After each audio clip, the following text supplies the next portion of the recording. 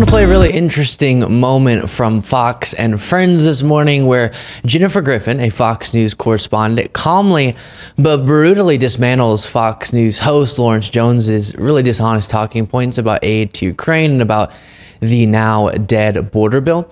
And before playing the clip, quickly to give you the context on this, we got news yesterday that Alexei Navalny has died in prison, but very obviously at the hands of Putin, given that Navalny was the opposition leader against Putin and has spent years fighting against Russian corruption and Putin's regime. Obviously super heartbreaking that this happened. We'll talk more about that after the clip. But as they're reporting on this, the conversation of aid to Ukraine came up, given that this is a part of the conversation of Putin's brutality and it relates in that sense. And Lawrence Jones tries to say, hey, Republicans are not against aid to Ukraine. They just want to secure the border first. And Jennifer Griffin correctly points out, but they're the ones blocking action on the border.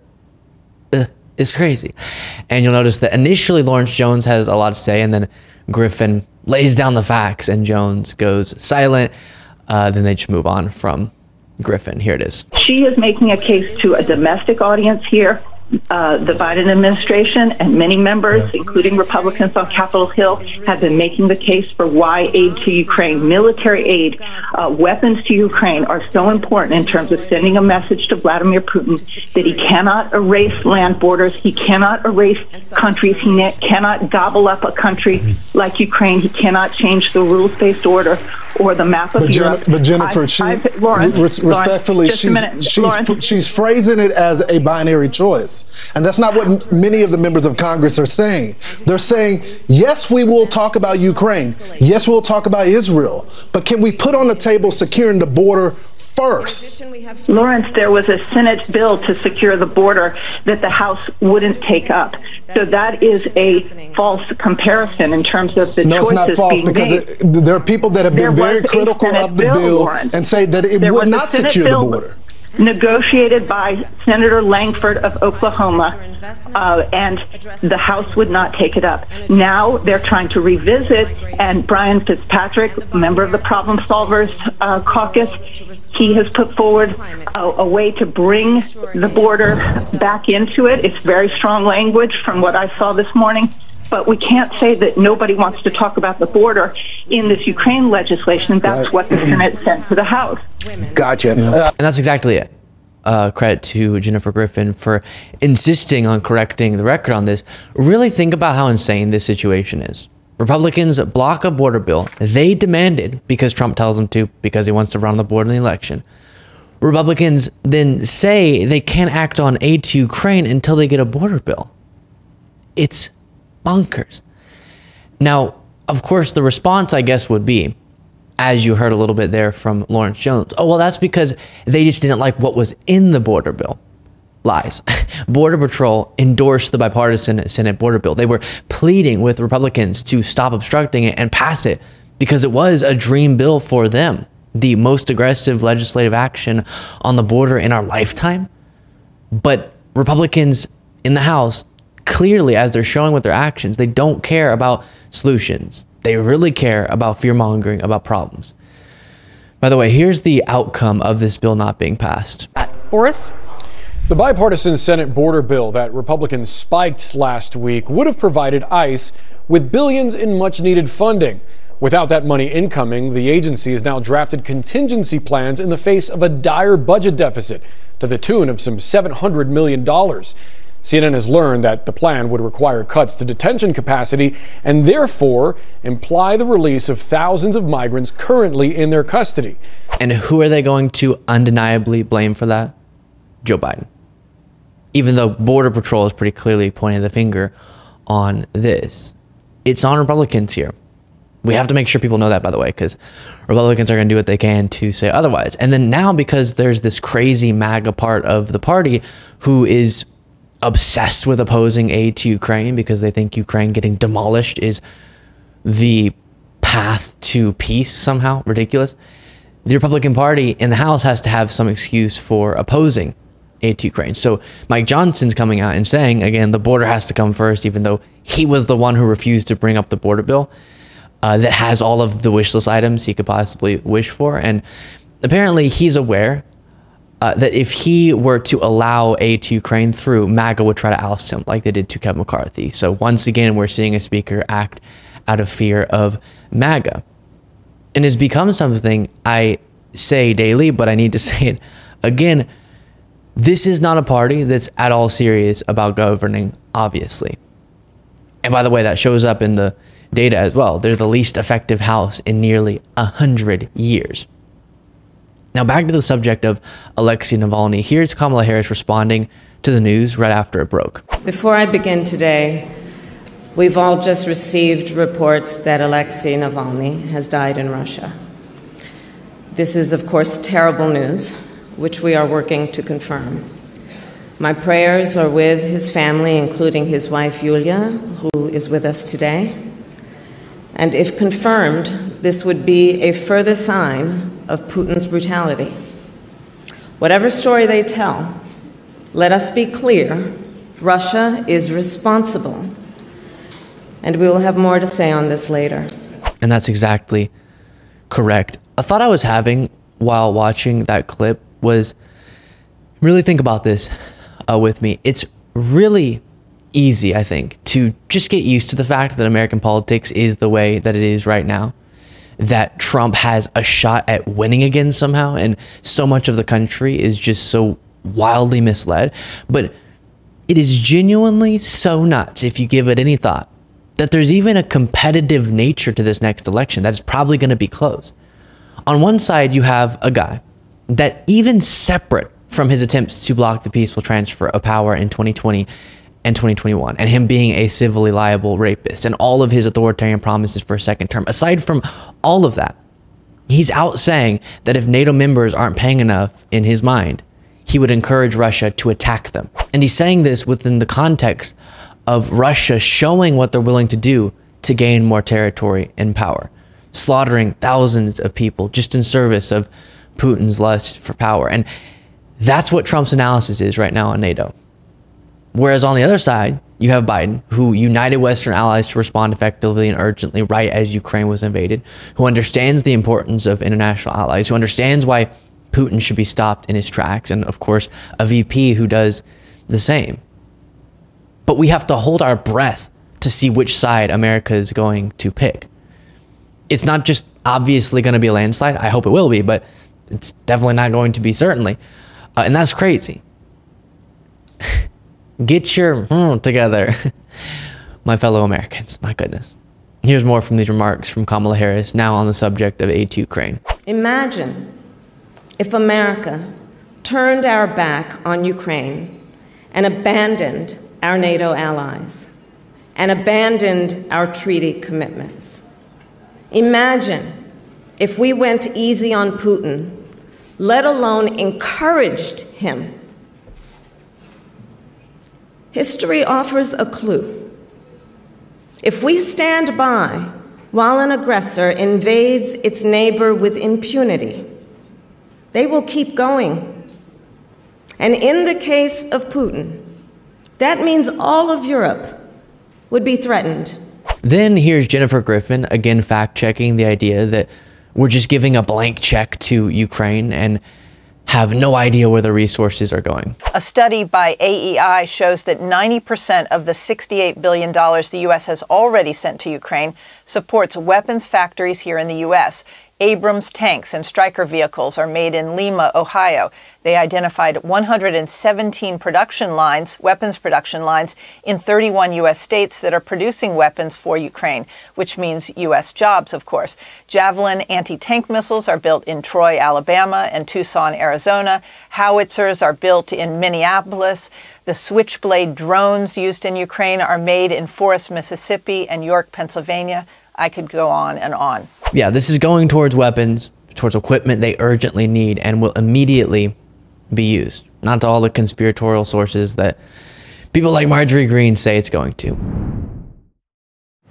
We talked about yesterday the big story that the highly credible, as we were told by Republicans, confidential human source that started this entire saga, Republicans investigating Joe Biden, accusing him of being bribed, all of these different wild things, hearing after hearing, stunt after stunt, allegation after allegation. All of it started with this FD 1023 form. And yesterday, I discussed in depth the fact that the source that accused Biden of those things, him trying to benefit his son's business ventures and being bribed and the Victor Shokin stuff, this guy, Alexander Smirnov, was indicted for lying about it all along to the FBI, feeding the FBI false information because he wanted to hurt Joe Biden politically, allegedly. That's the guy, the highly credible source we've been hearing about for so long. All of this started because of, he was lying.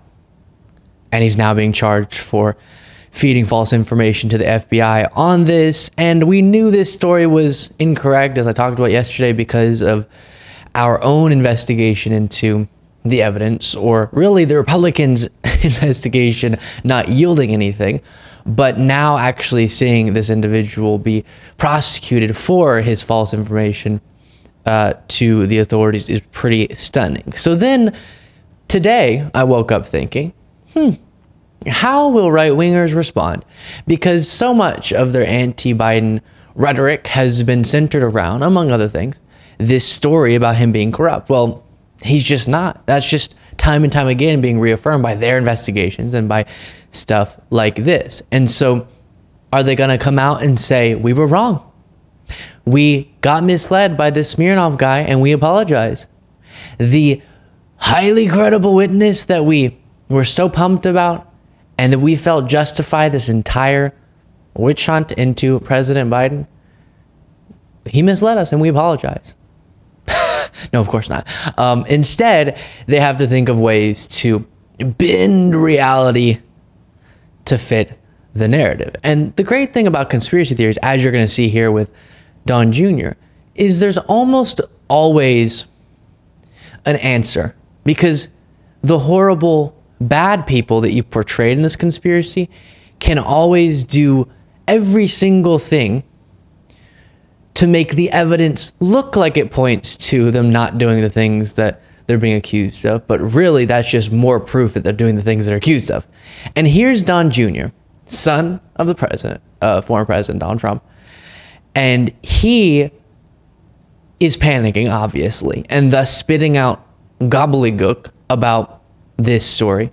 And hear his excuse for why actually the highly credible witness being indicted for lying to the FBI is still proof of their conspiracy theory. Thanks for joining, first and foremost, because you're doing such great things. And he's talking to another right-wing pundit named John Solomon. Out there, you've really put yourself out there, taking on just beyond the narrative. And there's some breaking news.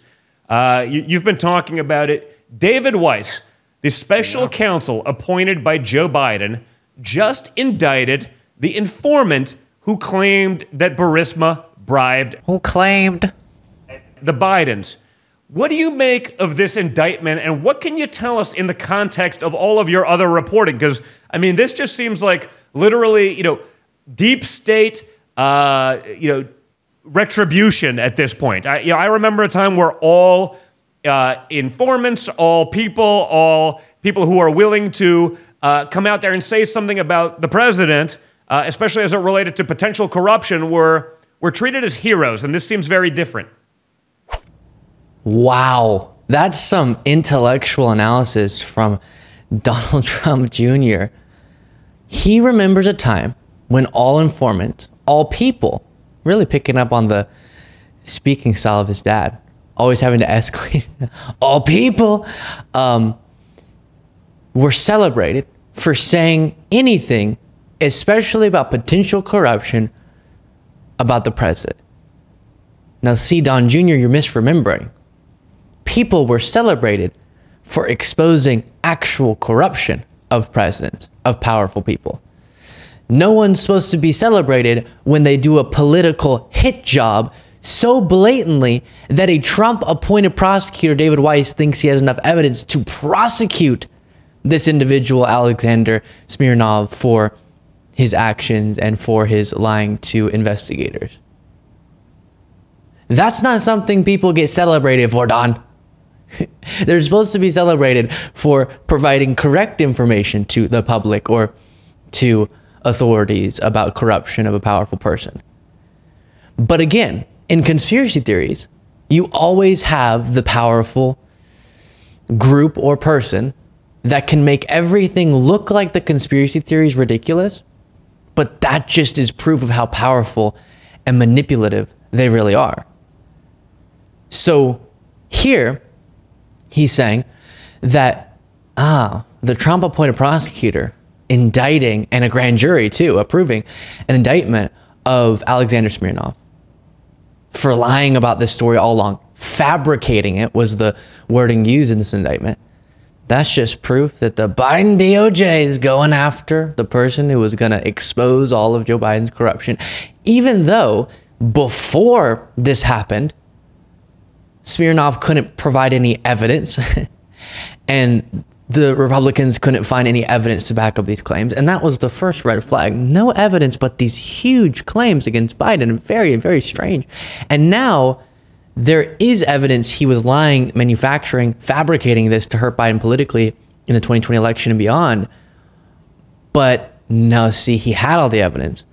But the deep state, which is the wording Don Jr. actually chose to use just to make himself sound as conspiratorial as possible, they are making it look like there's no evidence, making it look like this guy is not just not credible, but a potential criminal in his obstruction and misleading of investigators, and making it look like Biden's not corrupt. Wow. That deep state is something else, huh? And it reminds me of watching right-wingers report on the indictment of Democratic Senator Bob Menendez. So the storyline has been this whole time, right, that the DOJ, the justice system more broadly, is doing everything it can to protect Democrats and to go after Republicans.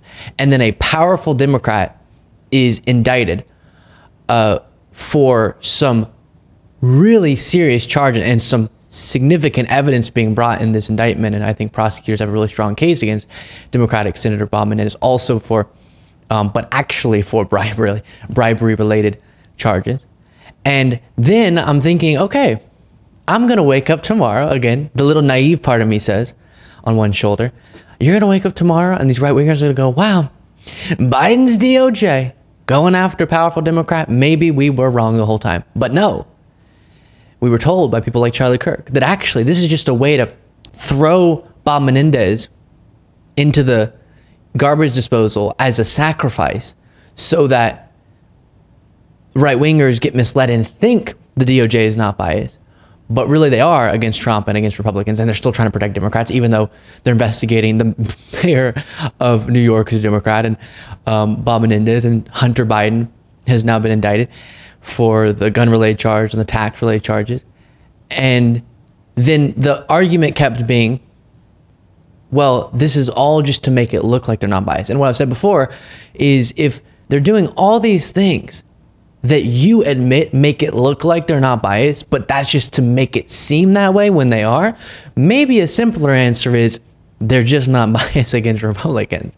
Maybe they're just trying to apply the law equally, at least as it pertains to political persuasion. We've talked about how power can change the treatment of individuals for sure, but political persuasion doesn't seem to be doing it, at least in the way that Republicans portray it. There is a case to be made that Hunter Biden right now is being treated worse than somebody else would if they weren't so prominent and the son of President Joe Biden, given all of Republicans saying, this prosecutor's not going to do anything on Hunter Biden.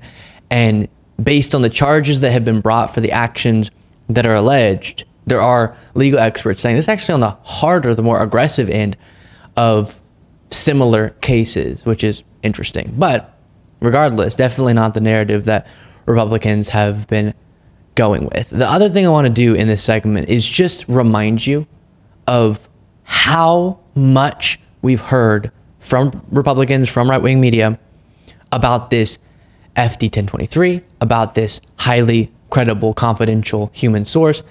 And I really want to know, are they going to come out and apologize to President Joe Biden? Here's Sean Hannity.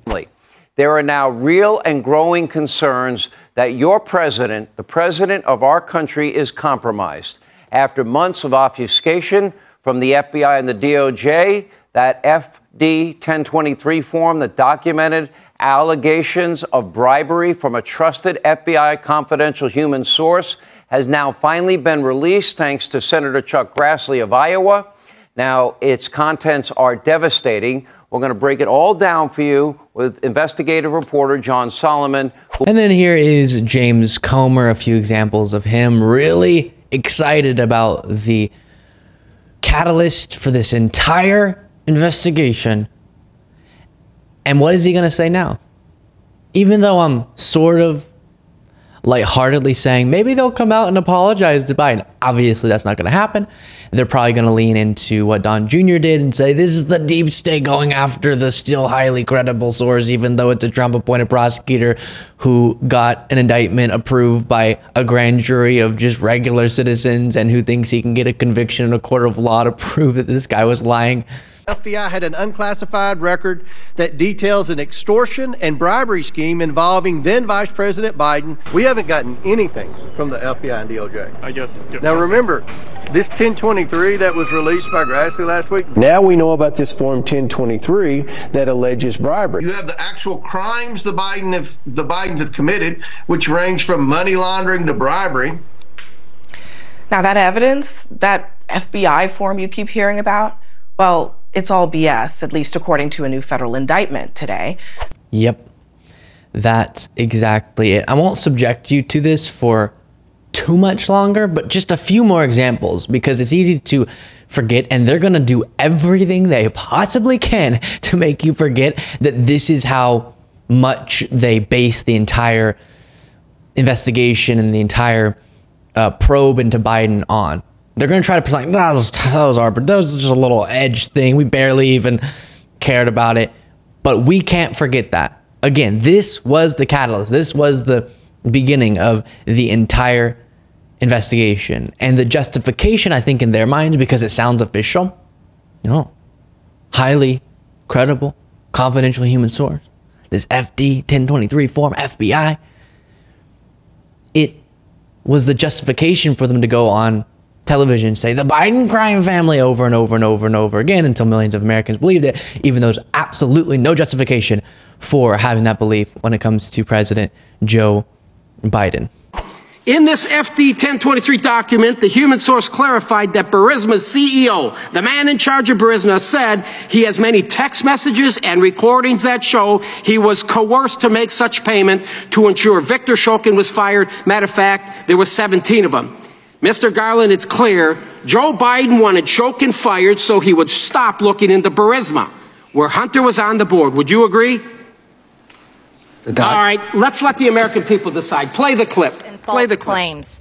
The mainstream media has largely ignored the story or parroted the White House false claim. What does the FD 1023 form tell you? I'll tell you exactly what. So you get the point. Lies. A bunch of lies. And I'll insert into this conversation again as I did yesterday. Meanwhile, Biden's getting things done. Republicans spending their time smearing him. That's what this is. As much as they have said Trump is the victim of a witch hunt, they are conducting a witch hunt against President Joe Biden. That's what this is. While they're spending taxpayer dollars, resources, time on this investigation, using hours of television time, accusing Biden of all these things, and more so just asserting as fact that Biden was guilty of all these things that he's just not guilty of. While they're doing that, that's their focus, that's their priority. What is Biden doing? Overseeing an economic recovery that has been stunning. That wasn't a given. We expected much worse. And now we're dominating on the world stage economically post-pandemic. Job growth, unbelievable. 14 million plus jobs created. Unemployment below 4% for longer than we've seen in 50 years. For 2 years straight, below 4%. Wage growth, adjusted for inflation, stronger than it was pre-pandemic, stronger than it was under Donald Trump. some of the most historic policies we've seen in decades. The most successful president in modern American history. That's what he's been focused on. Managing world crises. That's what Joe Biden's been focused on, and Democrats. Actually doing the things they're supposed to be doing, while Republicans spend all of their time and all the power they've been given by the American people just trying to hurt their political opposition. Hopefully they're punished politically for that in this next election. There's something repetitive about this next story, but it's so important that I do want to update you briefly on it. So I'm sure you all have heard of, can you call it a documentary? The fictional attempt at a documentary called 2,000 Mules. If you've watched my conversation with Trump supporters at Trump events, you've definitely heard them bring up 2,000 mules. It proved the election was stolen. And the source constantly cited the group feeding a lot of the information in this documentary is called True the Vote. Yikes. Very much not truing any votes. And they make all these crazy allegations about the 2020 election. And now in a court filing, when rubber meets the road, as they say, they are unable to bring forward evidence and have to admit, okay, we don't have evidence of what we're saying. Here's this from Raw's story. Election truthers admit in court they don't have evidence for Georgia voter fraud. True the Vote, the right-wing group whose alleged data form the basis of the election conspiracy theorist documentary 2,000 Mules, told a court it doesn't have any records to support its claims of extensive voter fraud in Georgia, reported the Atlanta Journal-Constitution on Wednesday. It's a shock, isn't it? So repetitive. This is time and time again. Giuliani goes into court. His lawyers say, okay, yeah, he was lying about the Georgia election workers. Fox News goes into court. Okay, yeah, they were not telling the truth about the election and about a lot of other stuff, things. But out in public, they can continue to be real brave, right? When they make these documentaries to make some money, when they go on Fox News, go on right-wing media, etc., they're real brave. And then they go into court, not so much because they don't actually have the evidence. Here's more. True the Vote, and this is an excerpt from the Atlanta Journal-Constitution piece, said in a recent court filing that doesn't know the identity of its own anonymous source who told a story of a ballot trafficking scheme allegedly organized by a network of unnamed groups paying $10 per ballot delivered. True the Vote also told the court it doesn't have documents about illegal ballot collection, the name of its purported informant, or confidentiality agreements it previously said existed. The records were subpoenaed by the state election board in 2022. It just doesn't make sense, said Matt Mashburn, a Republican who previously served as acting chair of the state election board. It's odd to have someone make an allegation and then fight so hard to hold on to the truth of that allegation. And then I'll just read this last excerpt before responding further. True the Vote, a group based in Texas known for pushing restrictions on ballot access, was the primary source for 2,000 Mules, directed by provocateur documentarian Dinesh D'Souza. According to that film, which has been widely discredited by election experts, groups in several states engage in illegal ballot harvesting by collecting ballots from other people to drop them off. So what is so sad and enraging about stories like this is we can all go, oh, look, the truth is winning in court again. Just like we do with the Dominion case, just like we do with all these different cases. Every single time these claims are investigated, every single time, again, rubber meets the road. It's the real deal, not just saying it on Fox News. It's affirmed, reaffirmed, and then reaffirmed that the 2020 presidential election was secure, free and fair. Joe Biden won legitimately. So in a sense, there's always something that feels good about stories like this, right? It's a confirmation of the situation, both that we have done a lot of work to confirm is the case, and also is what we want to be the case. We want our elections to be secure. And the aggravating, enraging part about this is we know it's going to change zero people's minds.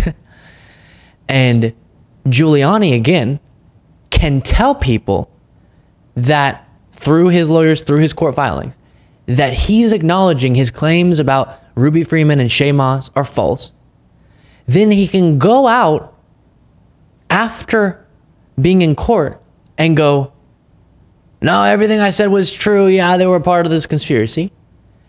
And then I can go to a rally after Giuliani had to admit these things were not true in legal filings. Again, saying these Georgia election workers were part of a conspiracy to steal the election. And still, a Trump supporter can say this. For example, Trump's attempts to overturn the election, wrong. So to protest against that, I would say would be correct, right? Well, you're saying that he tried to overturn an election. What election are you trying to say you overturned? 2020? Yeah. So you haven't heard anything about election fraud that's happening at all?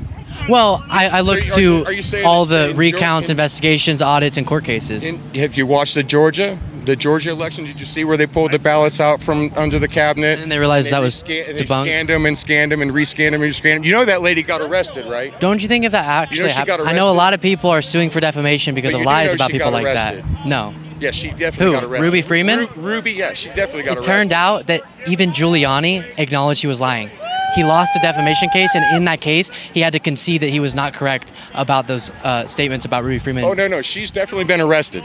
She hasn't, I promise. She has. He can walk around believing something that even the guy who he got the dang idea from, even as he's having to admit the things aren't true, still, the Trump supporters can believe they're true.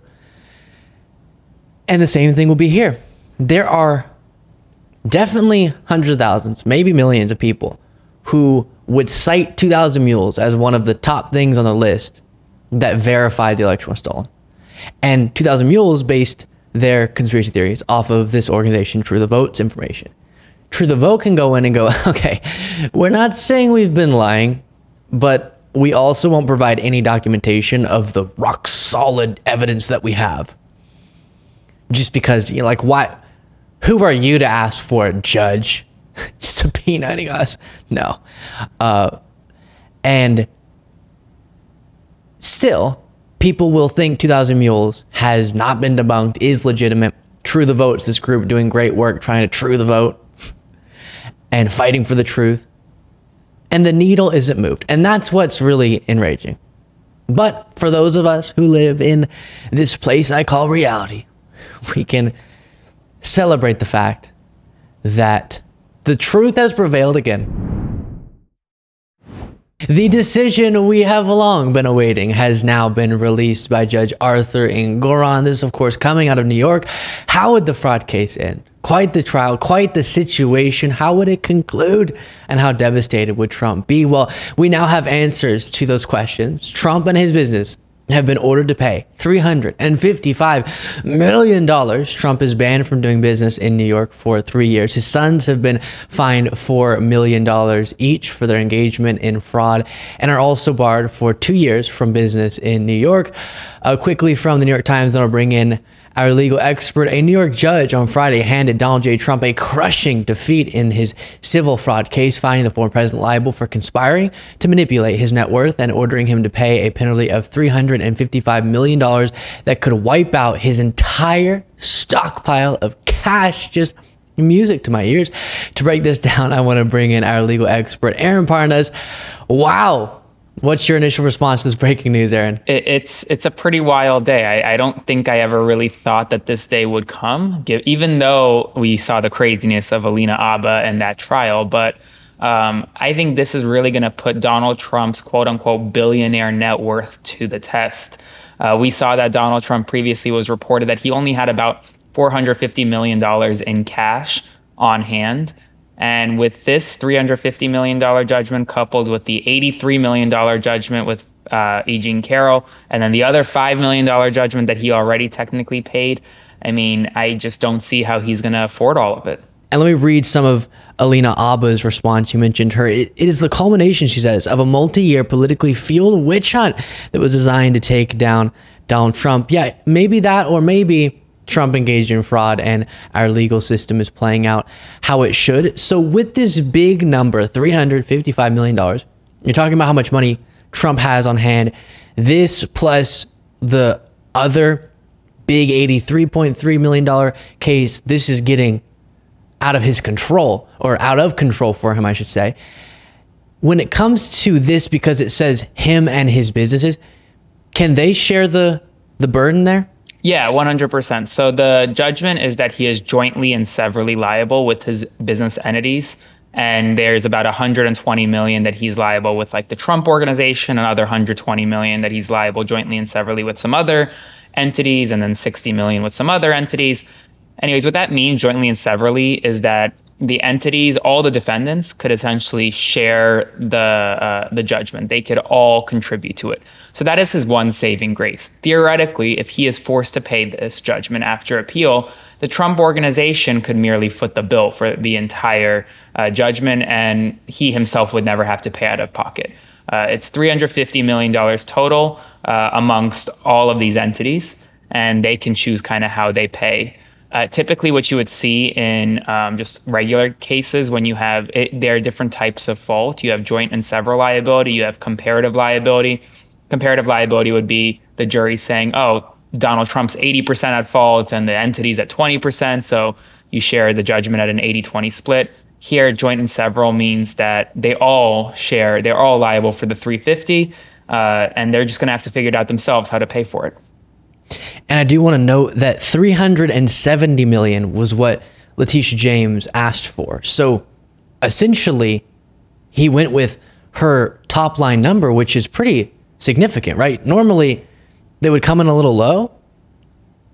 Yeah, I mean, I don't disagree with that. I think it was a significant judgment. I think this was meant to send a message to Donald Trump and the Trump Organization. I do think it is interesting, though, that I remember Letitia James actually asked for a permanent bar of Donald Trump from the industry, but this judgment actually only bars him for 3 years.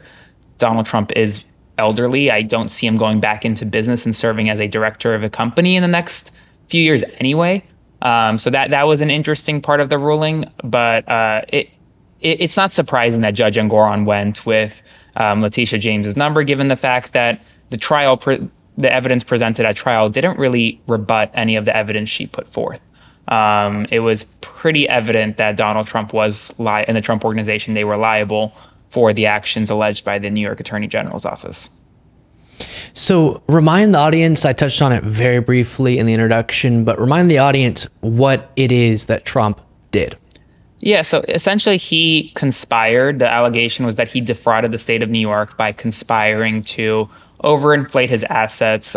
He lied to banks and other organizations to take out loans, to pay for certain assets. He just made a lot of misrepresentations to the state of New York. That's the basic kind of crux of the case. The reason why the judgment is just so big is because he did it at such a massive scale, and the state suffered such massive damages that he is now forced to pay this amount. Your average person isn't on the hook for a $350 million judgment, because your average person, even if they make a misrepresentation to a state entity, that misrepresentation does not cost the state this amount of money. So I think that's where you kind of see the disparity. And you could tell that this case really got under his skin. His outside of court rants were each one more deranged than the previous. And he had that very strange, just sort of, now that we're at the end, Aaron, I'm just sort of reflecting on the experience of this trial. He would do this strange thing where it seemed every time he showed up to court, well, two things would happen. The first would be him saying that he has to be there and he should be campaigning when he wasn't actually required to be there. The second was him increasing how much he said Mar-a-Lago was worth, like every single time. It's 100 times what they say that it is. It's $1 billion property. The judge is wrong in his ruling. He valued Mar-a-Lago at $18 million, and it's worth $1 billion, maybe $1.5 billion. And you saw where various properties that we have that are valued in the financial statements, which is totally subject to the clause that you've all been hearing about doing buyer beware, as they call it. And this rogue judge, a Trump hater, the only one that hates Trump more is his associate up there, his person that works with him. And she's screaming into his ear on almost every time we ask a question. It's a disgrace. You want to know the truth? It's a disgrace. very strange. Any last takeaways before we wrap up on this, Aaron? I mean, I think the takeaway is that really this is just the beginning for Trump. I mean, you saw E. Jean Carroll, that hurt him. This is going to hurt him even more. But now he has criminal trials coming up, which could end him. So I really think this is the beginning of what is going to be a very long year in the courtroom for Donald Trump. That should send chills down Trump's spine. Aaron, where can people find you? On all my social media platforms, just at Aaron Parnas.